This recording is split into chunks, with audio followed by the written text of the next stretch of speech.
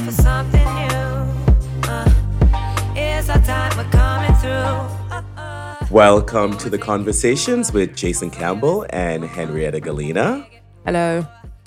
And this week's episode, we have a guest. We do. I'm so excited. A very, very special guest because we really wanted to continue a topic that we spoke about in the last season, talking about sustainability and fashion in terms of that whole relationship. And so we wanted to dig a little deeper. And as we said, we wanted to speak to someone who was super informed, where we can have more of a substantial conversation. Because I recall we had a lot of questions. I think we had a well-rounded conversation on this subject, but there are a lot of questions that we simply don't have the expertise in. And we're two voices, and I think the more voices of influence and information that we bring into the fold, the more we could actually have a progressive conversation. So without further ado, I'm really excited to introduce Céline. Semaan. How are you doing? Welcome, Céline. Hello. So do you want to introduce yourself and tell us a little bit about what you do for those who are listening? Yes, my name is Céline Semaan, and I am a professional troublemaker. I work at the intersection of social change and environmental justice, but in the sector of fashion. But we definitely work beyond fashion, like, around waste. We work around systems whatsoever.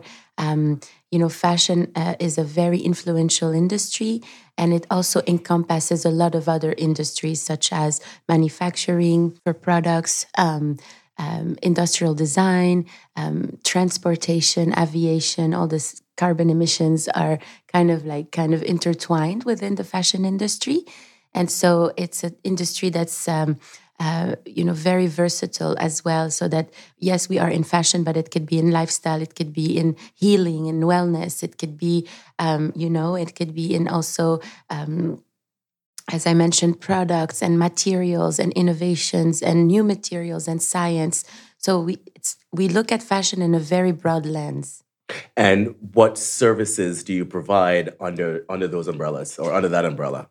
The company is called Slow Factory, and it's a lab, R&D, research and development lab. We also act a little bit like an agency around communications when we are involved in the project. It's an education / scientific, research department, if you want, of any given brand that works with us. Through the experiments that we run, we have social experiments, we have material experiments, and so on. And when we say experiments, is because we need to start small in a lab in order for us to figure out a way to go at large. So we can't just come up to a brand and say, oh, you just need to use organic cotton, because maybe them shifting into organic cotton is not necessarily what is going to be the most sustainable for them and for the environment around them. And so the way we assess what needs to be done is through a scientific approach that's called a life cycle assessment. And when we basically measure the life cycle of products, of collections, of systems that are around said products, and then we evaluate their emissions on carbon emissions, plastic emissions, transportation, agricultural relationship with, for example, anything around natural fibers, essentially. We will also calculate the impact that their production have. That can seem very frightening to a brand, but it's actually becoming the norm to run life cycle analysis, because then you can't know. If you don't know, you can't really affect any positive change, because you're just going to go with the next greenwashing 100%. Buzzword that's out there, and then it's not necessarily the right solution for your systems. Well, you're really, really doing the work, and that's really why we're excited to delve into this. And I think one of the reasons why I know I personally really wanted to have you on the podcast is because, just having done a lot of research and just really kind of trying to do the work also, there are so many questions. And ultimately, for this episode specifically, one of the things that I was really interested in is, with everything that we talk about with sustainability, there are so many solutions. There is also so many problems like greenwashing, which you just mentioned, like greenwash marketing, I think is incredibly problematic. We touched on it last time as to why that is. The solutions are really rife in terms of, policy changes, government intervention, financial investment from brands, executive suite updates, because a lot of the problems are kind of executive thinking, right through to changing, obviously, and upending manufacturing processes, distribution processes. It's complicated. It involves everyone's participation. There's no one rule fits all. There's no brand is an island. So sort of to that end, with everything being so layered, complicated and involved, can our industry actually tackle sustainability? And if so, ultimately, what's the goal? That's such a great question. I feel like the first thing I said, the social experiment, it may sound like I'm a crazy scientist and, like testing some things on human beings, but it's absolutely not that. We really look at sustainability as a culture with a capital C. I say this all the time. And because unless it is adopted within our culture, unless we have the public engagement, nothing is going to be changing. That being said, as I was saying as well, prior to the podcast, that the solutions aren't only on the shoulders of citizens, meaning individual action is not the only way to solve this entire global systemic issue that we are, all within, literally. And so we are a part of the problem and we're also part of the solution. In a way. And so the way that we look at changing culture, talking about sustainability as a culture, or how can we all make a change, we really have to look at it from different layers. Sometimes people are going to say, if there were laws, then we would be able to solve it. But laws don't just happen in a vacuum. They are demanded by the public. And to pass a policy, we have to have public engagement. We have to have the public awareness to demand such policies. For instance, we want a tax on carbon emission. We have to basically all collectively understand what that means. And we are going to also be individually taxed on our flights to Cancun for vacation. And we're going to be taxed for taking a cab. We're going to be taxed to doing all these things that we do. Unless we address this issue on a systemic level and we first look at industry and look at what the industry is doing and their impacts collectively and individually, as in different industries have different kinds of impact, the change won't be happening only from the bottom up. It has to also come from top down. Well, it's interesting that you approach this conversation by speaking about the responsibility of the consumer. And yes, I know that a lot of the messaging, or at least some of the messaging, has been targeting consumers in terms of use of plastics and myriad things surrounding the sustainability conversation. But I happen to think that it's from the industry. The industry is where it needs the education. Well, both sectors need the education, but the industries need the education because ultimately the influence comes from there. When, for example, with fast fashion is a proposition to the public. If they didn't know that they could have their fashion at such a speed, Right. they probably would not have asked for it at such a speed or consume it at such a speed. So in many ways, the industries have miseducated the consuming audience, and now our practices are poor, and they have to be reversed, and a re-education has to take place. So I find that interesting. That's at least from that statement that you just made, it seemed like the onus is on the consumer, and I don't necessarily feel that at all. I think before we even get into that, ultimately, I think it's clear that we all bear some responsibility, both as a consumer and as industry leaders and people who participate in this industry called fashion.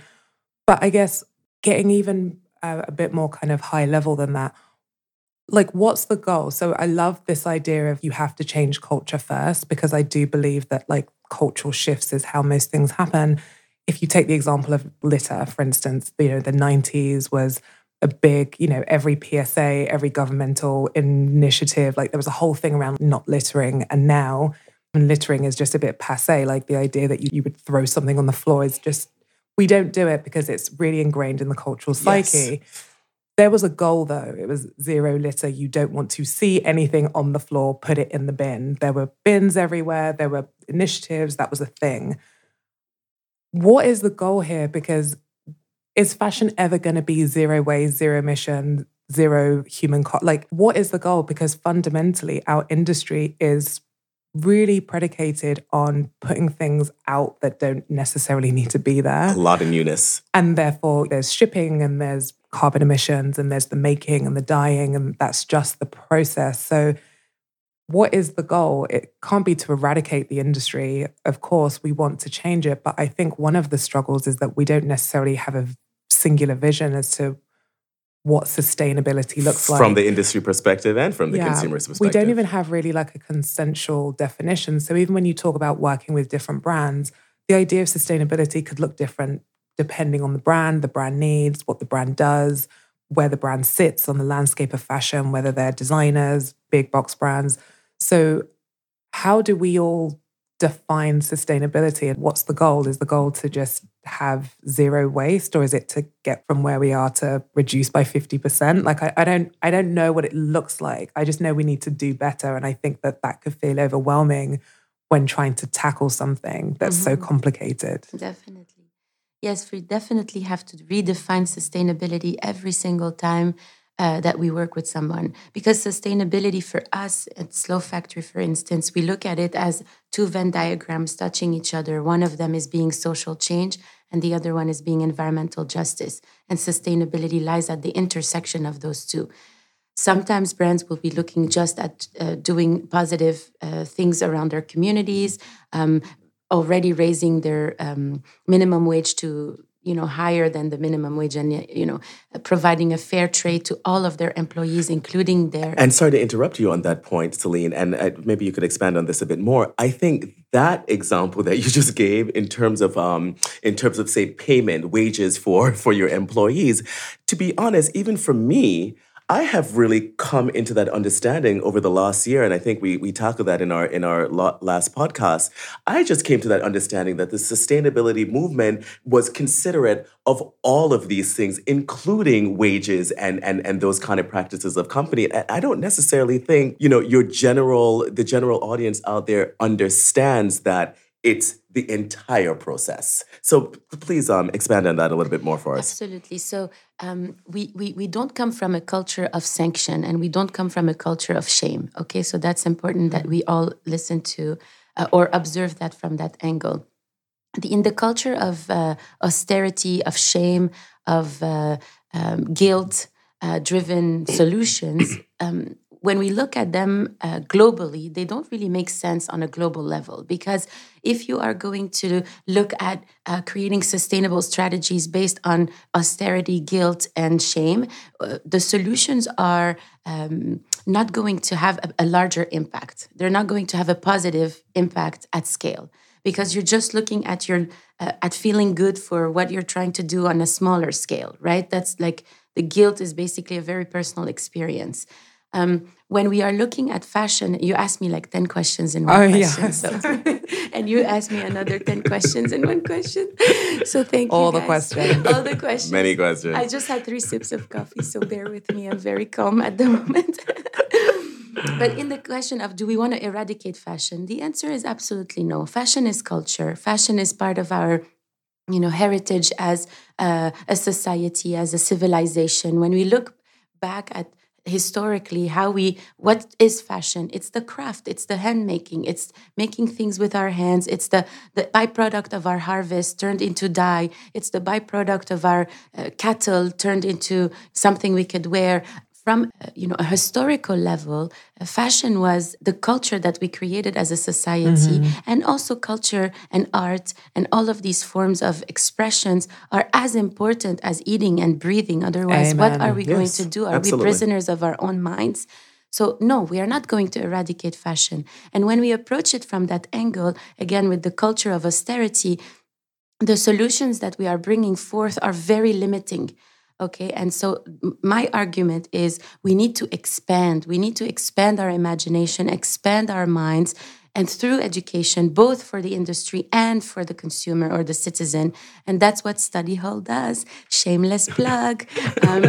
So Study Hall is a conference series that I run in collaboration with the United Nations. And so we run these conferences yearly, and they address both the concerned citizen and the industry, and in one same room. And in fact, it's like a room that's circular. We sit in front of each other, and we conversate and we discuss sustainability. And the next one is on January 31st. And we're going to be exploring sustainability at scale, which sounds like an oxymoron, right? Especially in today's culture of austerity. But the idea of sustainability at scale is when we can start small in a lab and grow big to the system, these solutions have more chances in becoming sustainable, quote unquote, autonomous, quote unquote, in order for them to be creating a positive impact within the industry. But why shy away from austerity? I think maybe for some of the listeners, they would think that austerity, or you're not proposing austerity, is in direct opposition to this sustainability issue. Because in many ways, and austerity may be a strong word in that you've shrunk things into such an extent that you don't exist anymore. But no, in terms of less, let's say less consumption of less. I find that interesting that that's not a part of your proposition, and I also find it interesting that let's say shaming, and again, let's be careful about our words because sometimes they come with greater strength that we want to use, but calling out brands, for example, that are not operating or at least attempting to operate with best practices, considerate practices and so forth.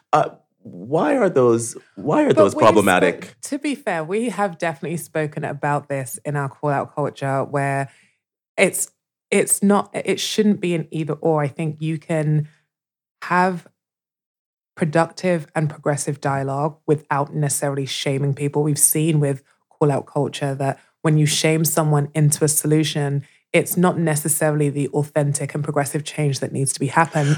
It's more like, oh shit. Then it's more of a band-aid rather than actual sustainable change in any way, shape, or form, whether it's race, whether it's hiring practices, whether it's sustainability. So when you talk about empathy and how we talk to each other, I think shame is a really important part of it. Well, I don't want to take this on a tangent, but what I think is becoming problematic in some of these conversations is that calling something out, identifying offenders, now is being wrapped up with this shame labeling, and it's like almost a ruse now for not actually calling things out. And I'm actually becoming very concerned about how. Why is Céline so excited by this? I don't know why you're so excited by this, Céline, but I got to tell you, I've been paying attention to this, and I've been wanting to make this point. I'm like, no, we're not going to change the narrative now, and now we're going to be like, oh, well, you're calling us out, you're shaming us, that's terrible. Like, oh, well, that won't affect real change. No. So I'm of another school. What is it that you're excited about? Because you believe in no shame. Yes. For example, for me, I'm excited about hearing you guys because the problem we have now is we have a lack of balance between the divine feminine and the divine masculine. Okay, no, honestly, let's look at it this way. Yes, we do need empathy. Yes, we do need a slap in the face.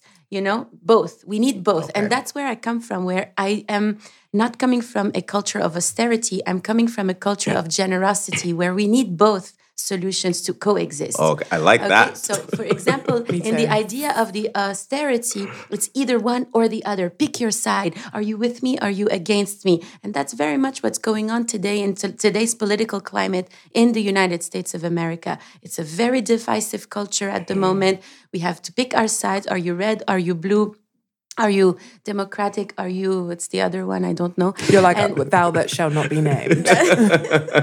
And we are in a populist culture also that is asking for picking your flag. It's a very nationalistic movement globally, worldwide. We can look at the UK with the Brexit. You can look at the Middle East with the uprising in Lebanon and the revolution that's going on right now. I'm Lebanese. And so the idea of, there's this picture that's coming out of Lebanon that's like an aerial shot between an ancient mosque and an ancient church in the middle of downtown Beirut, and 2 million people uniting in between these two, these two religions. But we have 14 or 16 different religions in Lebanon, in the region globally, in the Middle East, North Africa. it's not just Christian and Muslim and Jews, like there are lots more religions, and to see them unite like this, to me, that's the symbol, that's the maximalists, that's the culture of generosity, that's the not coming from austerity, and that's not picking a side. But this is also an interesting point when we talk about rhetoric and the semantics of it all, and buzzwords and the words that we choose, because you did write a piece about austerity not being the solution to sustainability, and one could read into that you're kind of negating the idea of overconsumption. So when we talk about marketing, and because ultimately I think a big part of why we're in this mess is because of messaging and marketing and communication and more is more is more, and if you buy this you'll be happy, and retail therapy, so then and if you buy this you'll look like Bella, you'll look like Naomi, like look how happy they are on their Target holiday campaign. Like it's all messaging and marketing. So let's talk about filling the void. So when we discuss sustainability, we have to also talk about wellness, mental health. You can talk about it about any way you want. Spirituality. I talk about spirituality. I don't want to talk about just mental health in one corner of our brain, because we are more than the brain. We are more than our physical form, right? I mean, that's how I see it. But in any case, when we talk about sustainability, we have to talk about our human experience, this experience where we are alive in this planet. Why are we here? And this void that we feel within us, that we're trying to fill with knowledge, with music, with clothes, with money, with status, with titles, with anything, we're trying to fill it. This is the core that we are trying to heal. Okay? I'm all about the root cause, and you dove right there, at least from your an example that you have, and I think that's great. Like, we have to go to the root and really identify where the cancer is, if you consider it a cancer, and attempt to make the fixes there. Again, I come from very much of like a spiritual experience of non-duality. It's not a cancer, and even void is beautiful. Even the void itself, being able to sit with something and not have to nothing, fill it, 100%. Because within this nothingness is the vast universe that we hold within us. And this vast immenseness, we can't even grasp it with our mind. So of course, mental health comes to play, because the mind wants to categorize, wants to label, wants to define, wants to put construct and structure, and austerity comes into play. But we have to be at ease with the unknown. Otherwise, we are going to suffer endlessly. But when it comes to, so that's what I'm saying, like marketing and messaging from the industry, I think is largely responsible for fueling this idea that the void needs to be filled. You can't sit with nothing. You can't really use other tactics like wellness or whatever to really address the void. Absolutely. I really feel like culture has shifted from product to experience. Right now, we're buying experiences. Yes. We're buying what we can live. We are going to concerts, or we are going to go to Burning Man, or we're going to go to whatever new experience that's out there that's going to be absorbed. I must say, not to be pessimistic, but I do think that specific to fashion, the industry's shift to experiential, which is the other buzzword. Exactly, and retail experience. But that is just a tactic to buy more things. To get people back into the store. Buy the look for Burning Man. Kanye's releasing it. But it's like Sunday service, buy the merch. Like, it really, I do worry about this experiential component being just another funnel to sell more product. So that's what I'm saying. The marketing notion of things, even when we talk about wellness, are we even having the correct conversations in this industry? How many creams do you want to buy? How many masks are you buying? The idea that self-care involves going to a spa or buying something. Self-care sometimes, or most of the time, shouldn't that be free? Shouldn't you be thinking of free solutions to self-care? This idea that you have to also have money for self-care. So the marketing machine, and I am in marketing, so I understand that this is also an internal struggle of how are we going to reverse this idea of overconsumption. More is more. You need this, you need that, because even when we talk about austerity, it's kind of a don't buy anything else except this. But we don't need anything this month besides air, water, and the planet. That's all we actually need. So whenever we are in the front of a conversation or a marketing message that says you need this to whatever, it's really important to understand that, and that's like 101 spiritual awareness is like need versus want, right? What do you need? What do you want? And it's fine to want things. I'm not saying don't want things. But to Henrietta's point, marketing and messaging are so powerful. And in many ways, that's what we look towards for how to behave and how to act. And I think, we're also well trained in culture. And so in many ways, we're looking for those signals, those signifiers as to like, okay, so how do we operate now in this culture that the picture looks different, or at least we're trying to paint a different picture. And What is the even messaging and the marketing sounds and looks like? But even the vernacular of today, oh my God, I need this. What is that? Oh my Obsessed. God, I'm obsessed. I'm obsessed. Hashtag need. And it's I do that too. Every time I see today. something on Instagram, even on your post, I'm like, what? And even I'm like, can I have it? And I'm part of that that is too. the vernacular of today. It's like, I need this, swipe up, buy and post. And it's Right, the but tactics are counterintuitive to everything that you're saying. precisely, and look how that works. It doesn't have to come from a brand. It comes from someone's Instagram post, and they're still playing forward that messaging of consumption by just by saying, "I need that. I'm obsessed with that." Isn't that fear? So you see how powerful this theater of that a human is. society Okay. that is the contradiction that we are is also so hilarious. The fact For that we me, can't you have to even have a speak. sense of humor. Like first laugh it out, and then let's explore the solutions. But then it makes a conversation and initiatives like this surrounding movements like this so daunting. Yeah, we can laugh, but we're here because we're serious about this subject and we're Absolutely. serious about change and we're serious about what that looks like. But yet we have to look at where our culture is. there is a divide between our values and our actions. This is what it's called the value gap. Okay. Yes. That hit me there. The value gap. It's called the value gap. It's a divide between our values, what we believe, what we want, the best intentions we have, and what we actually do. And that's what we need to repair.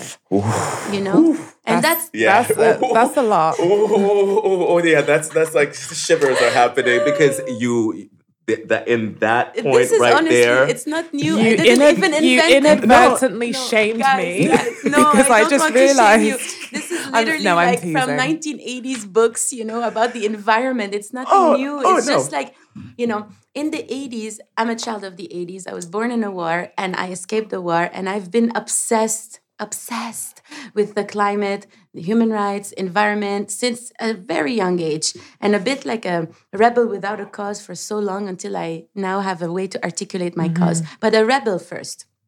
And from the 80s, we looked at the way that scientists were trying to warn us of what was happening. And there are different tactics that they were using. Of course, they were, adopting similar rhetoric or similar systems that we had designed for advertising. And advertising is built on guilt and shame. This is how they get you to buy that whitening tooth thing.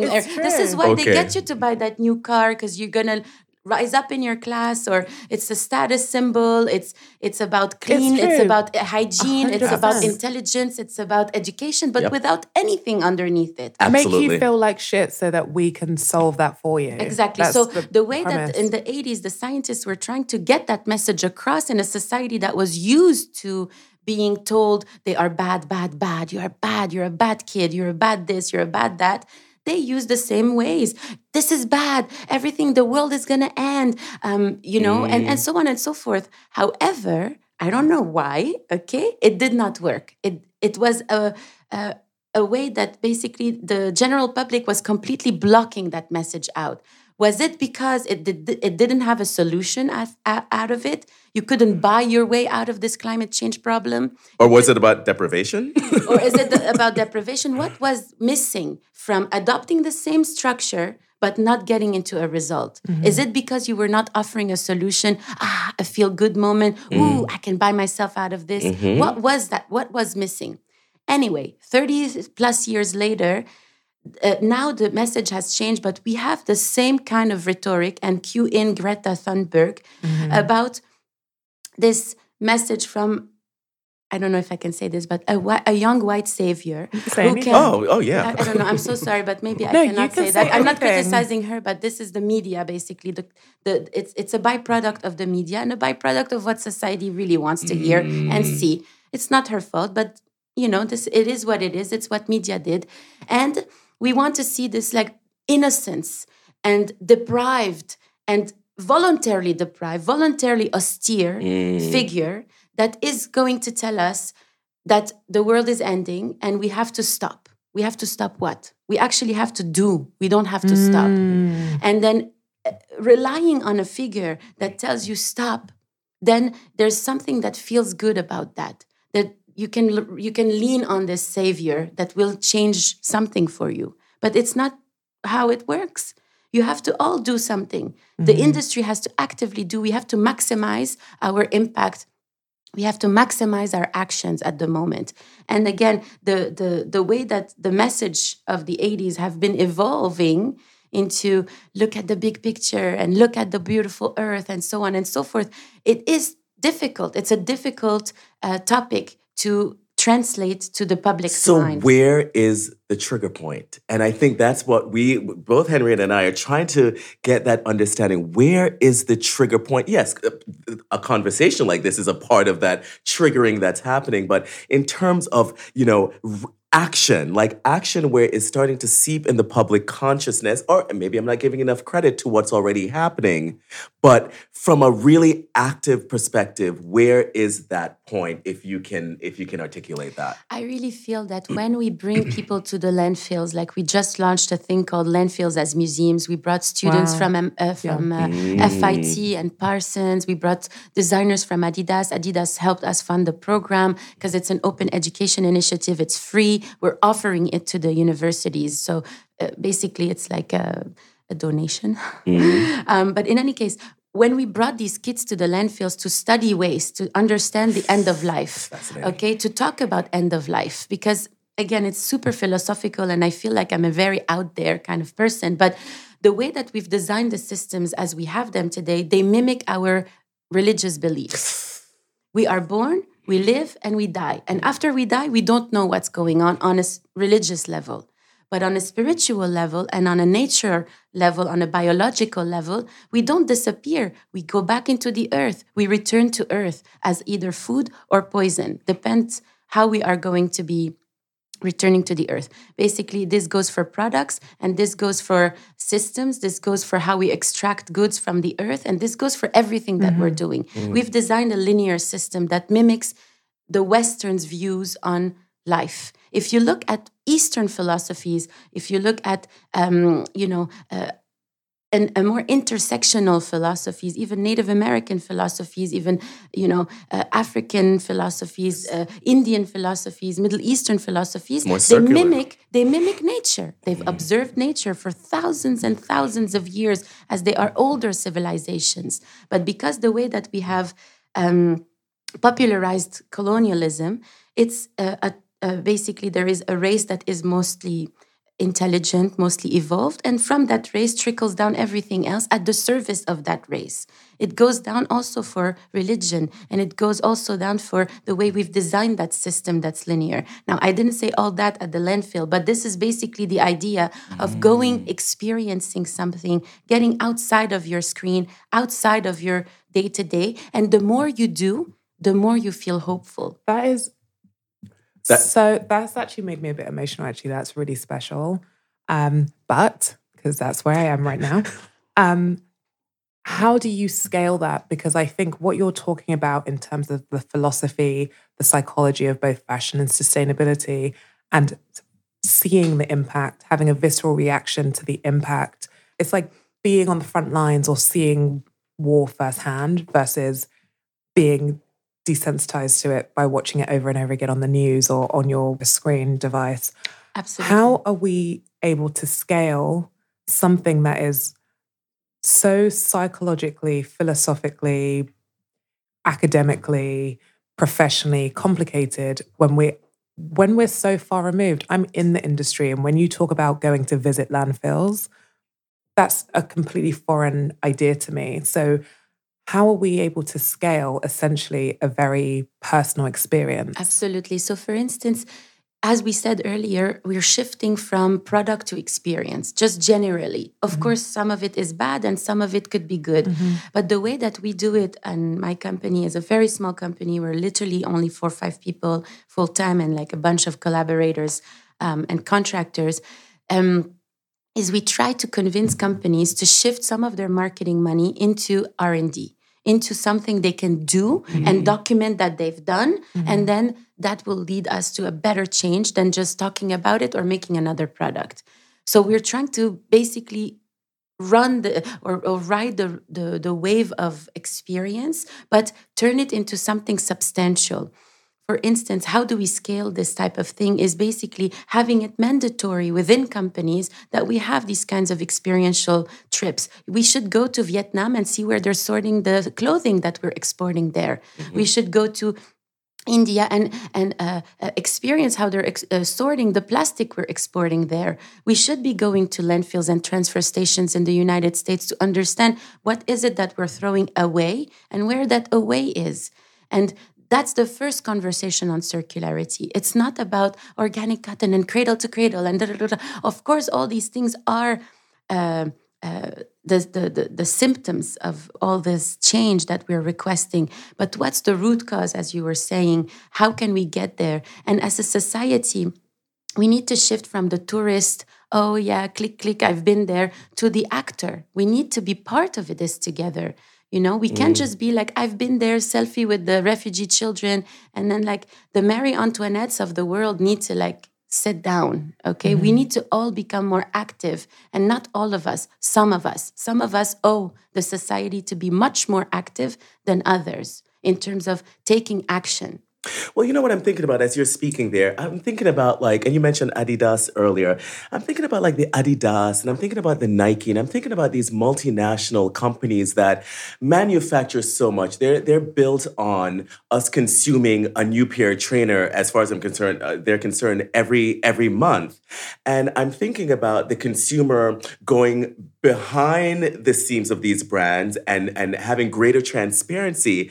And I'm still trying to understand your proposition. Are you saying the more they know, then the consuming audience that is, then they will act differently based on if okay, so they go to China and sees that the practices in these manufacturing facilities are not up to standard, that children are employed or whatever the case may be. Like, I'm just trying to understand that, still that point of understanding, that point of exposure, and then how the consumer acts. Of course, it's not just like a tourist proposition, like come see, or a poverty porn kind of project. Absolutely not. It would be more about doing something together rather than come and see, oh my God, poor them. Like, no, you have to experience. It's an anthropological proposition.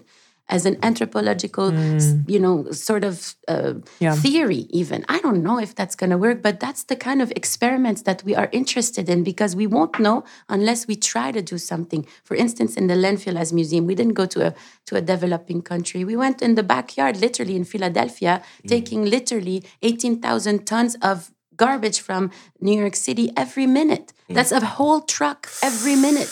And look, I'm drinking from a cup that's going to end up there, because if food was in it and it wasn't washed, it cannot be recycled. And anyway, this cannot be recycled. And recycled can only happen at maximum 2 cycles. You can't recycle plastic more than 2 cycles. Okay, or paper even. Like, it's gonna be, you have to mix it up with another new resource. Agents too, yeah. Yes. So recycling is not a solution at the end of the day. And if you go back to the 80s, I'm like such a retro girl, but like there were 3 R's: reduce, reuse, and recycle. And now recycle is first. Reduce, reuse, fuck that. You know what I mean? And so, because recycle speaks to continued consumption unabated. And by experience, I don't mean come and check it out and like take some pictures and do this basically trash porn or poverty porn or whatever we're doing here. It's get your hands dirty and then let's get to work. Because the more you work with your hands and the more you get involved as a community, the more peace you feel inside you as like, okay, we're part of the solution. And there's a fine line between being part of the solution and part of the problem. And we vacillate 100%. between the two constantly. Of course. And then the idea here is just shifting more and more towards being part of the solution. But in sort of the same bracket, are you asking for the transparency from the brands, for example, at the same time? Because I'm thinking, as you're saying, like go to these facilities, have these experiences. I'm also thinking I would really love to know the life of that garment or that product that I have bought, like true, real transparency, how this came to being and how it came into my possession. I think that information, if true information, not not manufactured information, true information about the source of that product, I think that would be a responsibility that those brands don't currently have. We don't ask how those trainers get to be on our feet. We don't ask those questions at all. That's definitely more of a public proposition of if you demand it, it's gonna be incumbent on them to deliver. But there is something that I need to say as a disclaimer. I'm sorry, I'm so passionate. Okay. And now I finished my coffee, so You're like turboed. No, just kidding. But there is something I want to say as a disclaimer. Again, it's the tourist mentality, okay? When first generations go back to the country their parents come from, they go to that country with the same internalized colonial mindset as they've been taught. So when you open up the door to transparency, there is that little disclaimer that needs to happen where you can't go to a developing country with the same kind of judgment and request and judgment, literally, that you are going to impose on the people that you are going to visit or help or work with. It's the same idea as the white savior, but it can happen to you. Yes. And me, I grew up Yes. I was born in Lebanon, and just my own personal observation. I was born in Lebanon, and at age 4 or 5, we escaped as refugees. We got to Canada. I was raised there until 13. And at 13, the war ended in Lebanon, and my parents went back to Lebanon. And I arrived in a country that was completely desolated. It was literally apocalyptic. Okay, post-war, like post 35 years of bloody war. Horrible, and no roads. Like the time stopped between 70 something and 1995 when I got there. Even the music was from another era. Everything stopped. And me, I arrived there as a 13-year-old cocky teenage white American, almost, even though I'm not, but internalized racism was in me. Internalized colonialism was inside of me. And I judged and I looked down on the Lebanese peers, and I was the better and the most sophisticated and the most intelligent. And I reenacted myself as 13, all the notions of colonialism that were taught to me. And I had to unlearn everything. And it was great thanks to my grandfather and my elders that I was able to understand A, post-colonialism, B, my own identity, C, what I was doing to myself and to my peers. And I see that happening again and again with a lot of first generations that I was even once from a first generation peer of mine from the Middle East who told me I was fresh off the boat. Like, what is that concept even mean? And so we have to unlearn so much before we can go and visit these places and try to help these people. But we have to help ourselves. But also in order to move forward, even from a executive level right through to consumer, our relationship with consumption, we need to unlearn so much. I think that was a big part of my point about messaging and I guess the question that I was trying to get out, because we have to unlearn a lot of what we've been conditioned to believe. And I think that is a big part of the challenge, because it's not like the industry is just going to stop and then you have space to unlearn and then we can revisit the sustainability thing. These things are all happening in parallel and concurrently. And with little time left. And concurrently, and it's very, it's a lot. But I think with all of that, I think as we kind of wind down, like, I want to know from your personal standpoint, like, are you optimistic? And as it pertains to this larger sustainable conversation and the action in the industry? And if so, what are you most optimistic about? Give me nuggets of hope. I feel like without hope, we cannot function. If you deprive a man of hope, you've deprived him of his life. This is not just me towards the environment. What a privilege I have to be a free woman, able to do my own decisions, decide for myself, and decide whether or not I want to contribute in saving the planet. What a privilege is that? Of course, I'm hopeful. Look at me, look at the chances I have. But I look at optimism and hope not as like a mere feel-good moment just to feel good in that moment. Oh my God, I'm so good. Tap on my back. I recycle the paper. No, I looked at it as how can I continuously feel enlightened and working with the light, basically the love, hope, is not just on its own in a vacuum. It really comes from love. It comes from self-love. It comes from unlearning. It comes from healing. And yes, at times I feel completely depressed, but it comes from me because I am feeling empty. My cup is empty. How can you be giving if your own... I don't know. It comes back to spirituality. This is something we were talking about before. And, we were talking about this as it pertained to the plant-based movement. Because everything that you've said, I think, is incredibly important. And I think we should all be on our own spiritual journey. And we should really, I think there should be more awareness and more confidence to have that lead more in life.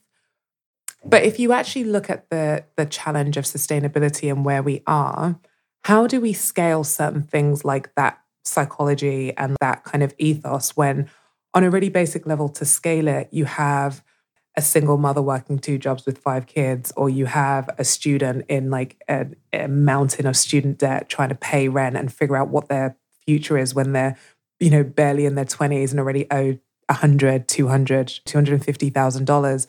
You have someone who is sick due to any number of factors. When we talk about these things, I'm kind of likening it to a bit of the Republican-Democrat thing where, a lot of Middle America are looking at Democrats and liberals as these elitists who have these first world problems and like plastic straws and, pronouns. And they're like, I had a job. I don't have that job anymore because the rug was swept from under me. These are my challenges. Like your pronouns aren't really my priority right now. So like, how do we level the playing field where we can not only have all of these conversations, but where everyone can get on the same page and feel included? Because I do worry that when we talk about certain things that are really high level and conceptual to someone who is like, I'm just trying to get my bills paid. H&M makes things that are $4 for my kids. That's what I have. How do we get them on the same page, and how do we get everyone engaged and passionate to want to change and invest a little bit more or find out a little bit more, dig a little bit deeper? Because I think we're in the industry, so we have sort of stake in the game. And, when you talk about wellness, spirituality, you're making space for a lot more than I think, even when we talk about the average person and the day-to-day struggles. Like, how do we scale everything so that we all feel included and involved, but that we all have the space to help not ruin the planet?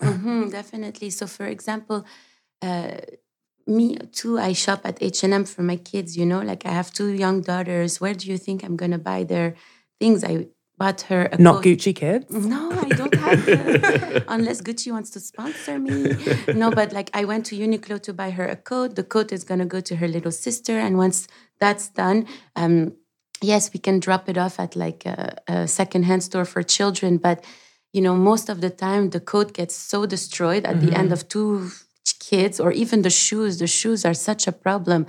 So for me, the way that I deal with it is I try to work with companies that are willing to do a take-back program and then figure out solutions on the post-consumer textile waste that we are discarding, and how can we reintroduce that back into the system as a new fiber, for example. So that's a long-term project that I'm not seeing the light of yet, like at the end of the tunnel, but that's my way of contributing. I'm not going to be shaming anybody coming out of H&M for their children or for themselves, matter of fact. Fast fashion has allowed an entire bracket of women to enter the workforce with dignity. Like, let's not forget that, being able to dress and look good has helped a lot of women get the jobs that they wanted and climb that ladder. So we can't really approach it in a way that's downgrading or looking down upon these people or any people, matter of fact. So how do we scale these things? I feel like brands are listening more and more to the consumers. Consumers are being much more louder than they were ever before. Yes, for cancel culture. Yes, for empathy. But we need everything at the moment. We need to make noise. It's a moment of revolution. Everybody's on the street constantly demanding their rights, demanding their needs, demanding their dignity, whether it's in the Middle East or here. Like we've been marching for the past 3 years, and it's not going to end. We're going to still demand better. Do you think that there's a unified voice in this discussion? And if there isn't, does there need to be? I feel that forced unification is a danger to our freedom. Okay. So we cannot force people to unify if they don't feel. And again, I welcome contradiction. I welcome the argument of conversation. Talking about different points of view is important in order for us to see eye to eye. But you cannot force people to unify. If they don't see it, they can't, And also part of unification is healing. Like even in America, for example, for us to be able to see a unified population, we need to discuss healing and as part of it, reparation as part of it. We can't be forcing people to say, "Oh yeah, I'm anti-racist." No, everything about you must become anti-racist for you to be part of it. And it's those heavy lifts. Absolutely. That, I was so elated by this conversation. There's a certain breeziness to us discussing here. I understand where you're coming from. I understand the different touch points of this conversation. And then we go here. And then I'm like, oh my God, we have to get so deep in the consciousness, back to the root cause. That's the area that excites me most. But also I get winded when I really understand. Too high, staying home. That mountain is too high, I'm staying home, because this is such a heavy lift on all counts.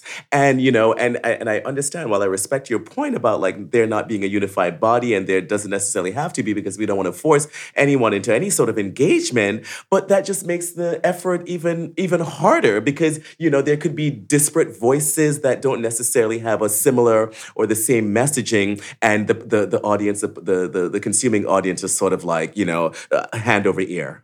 That's the thing that concerns me. For example, healing may sound like, wellness, I just need a massage, I need a spa.